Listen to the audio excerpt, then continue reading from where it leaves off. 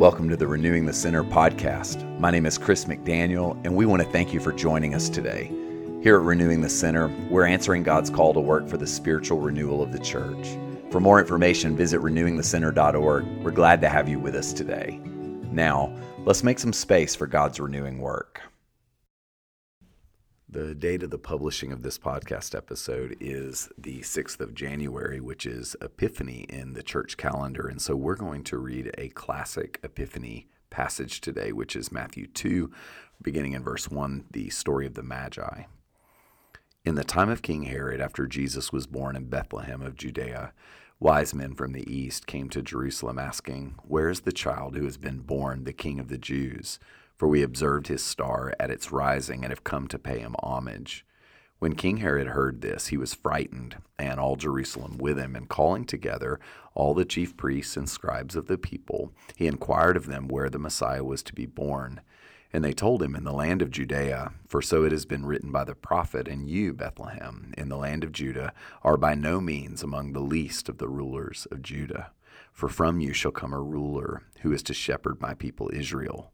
And then Herod secretly called for the wise men and learned from them the exact time when the star had appeared. And then he sent them to Bethlehem, saying, "Go and search diligently for the child, and when you have found him, bring me word so that I may go also and pay him homage."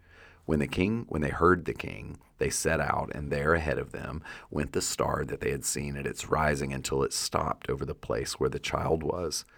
And when they saw that the star had stopped, they were overwhelmed with joy. On entering the house, they saw the child with his mother, Mary, and they knelt down and paid him homage. And then opening their treasure chest, they offered him gifts of gold, frankincense, and myrrh. And having been warned in a dream not to return to Herod, they left for their own country by another road. This is the word of the Lord. Thanks be to God.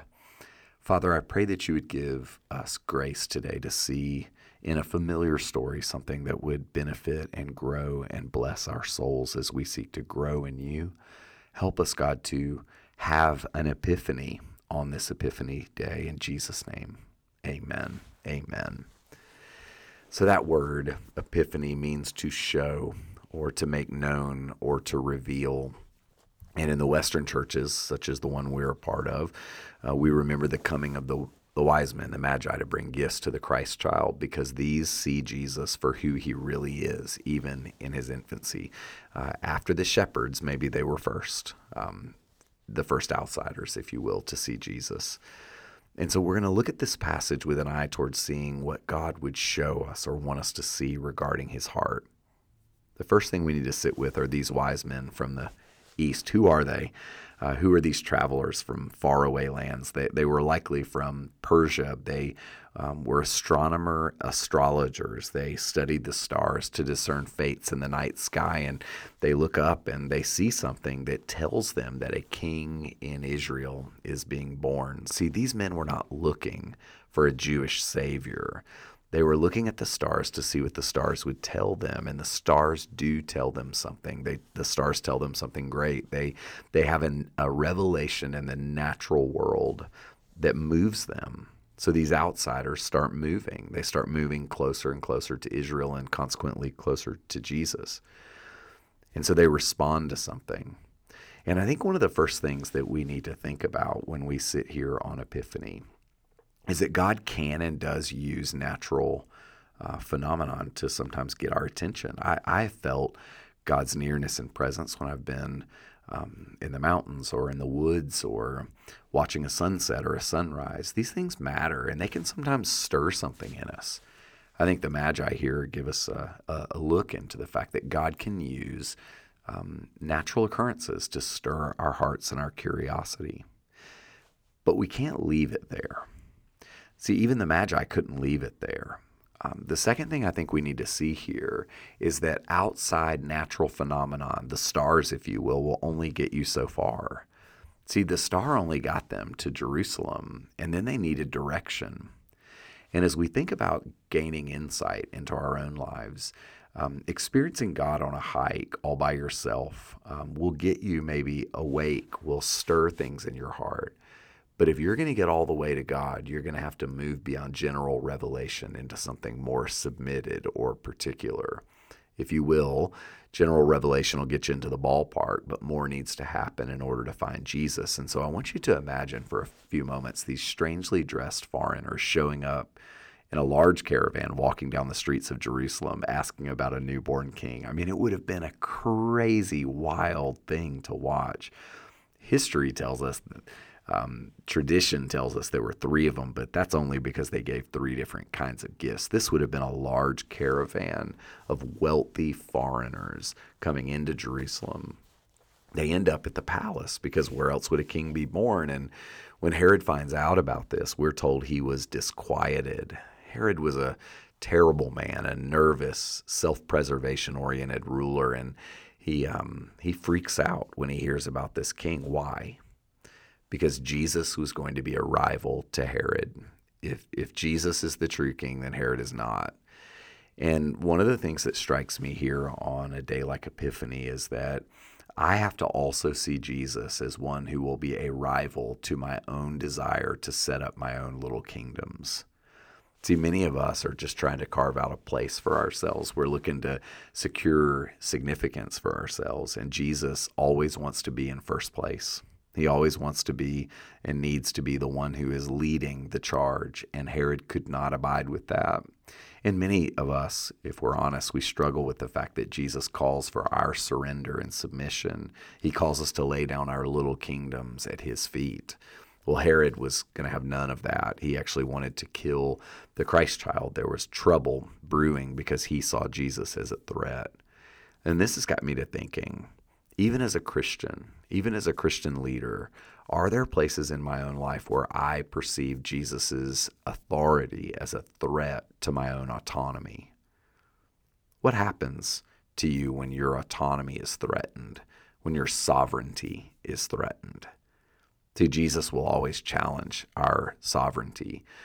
He will always assert himself in leadership. And many of us, if we're really honest, are threatened by that. We don't like it. We don't feel comfortable with it. And we may not be like Herod. We may not breathe out murderous threats, but we maybe do some mild equivalent.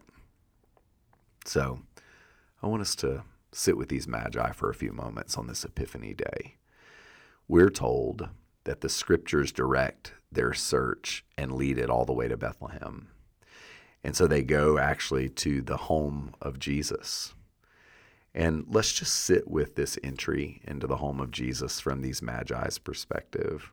After their strange talk with Herod, they're sent on another search, and they get to a place where that star starts moving again, and it hangs over one spot. It hangs over a house, and Mary and Joseph are not at the barn anymore.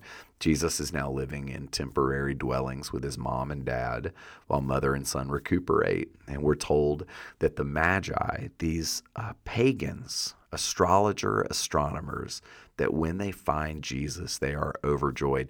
Actually, the Greek language in which this text is written uses 4 words to describe how happy these fellas were. The translation from Greek is literally this: rejoiced exceedingly with great joy. This is the appropriate response to what they were about to see. They come in and they encounter Jesus. These outsiders, these men from so far away, these men who did not know the rules, who were not immersed in Jewish thought, they see Jesus and they rejoice exceedingly with great joy. They recognize that they're in the presence of someone truly great. And so what do? They bring their absolute best. I think that one of the great calls of Epiphany is that we would see Jesus for who he is, and we would be prepared to bring our absolute best to him. So we're told that on entering the house, they saw the child with Mary, his mother, and they knelt down and they worshiped. They gave Jesus worth. They ascribed the first gift they gave him was one of worth. And I would argue that the first gift you ought to give Jesus is worth. I should ascribe worth to him. And so the Magi enter the house and they kneel upon the ground before the child Jesus as Mary holds him tight. And I just would love to have been a fly on the wall. These strange men from far away kneel before a baby. And they open up their treasure chest and they offer him gifts of gold and frankincense and myrrh. And rather than be distracted about what those gifts mean, and y'all, there have been wonderful books written about what those gifts represent.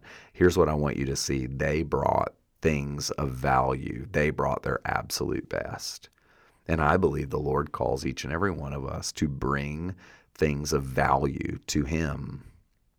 Our time, our treasure, our talent, our best. And they laid them before Jesus.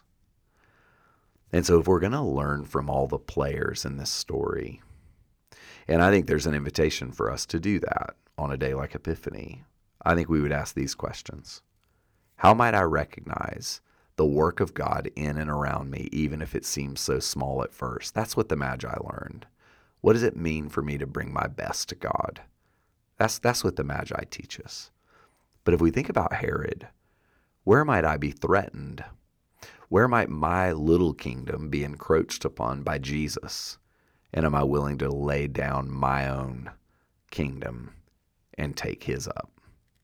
And I think Mary invites us to make room for the unexpected and to learn to think and ponder and treasure mysteries. Mary was a treasurer. And I believe one of the invitations for you and me, and frankly, one of the gifts that we want to give here at Renewing the Center, is to teach you and encourage you to treasure in your heart what it is that God might be doing. So I hope you'll do that today. Father, I pray for my friends and I ask for grace. I ask you to teach us to ponder and treasure. I pray that we would lay down our kingdoms and that we would recognize you. Even when you seem, or the work of your work in our lives seems maybe small and insignificant at first, help us to see it for what it is. In Jesus' name, amen. Amen. Happy Epiphany.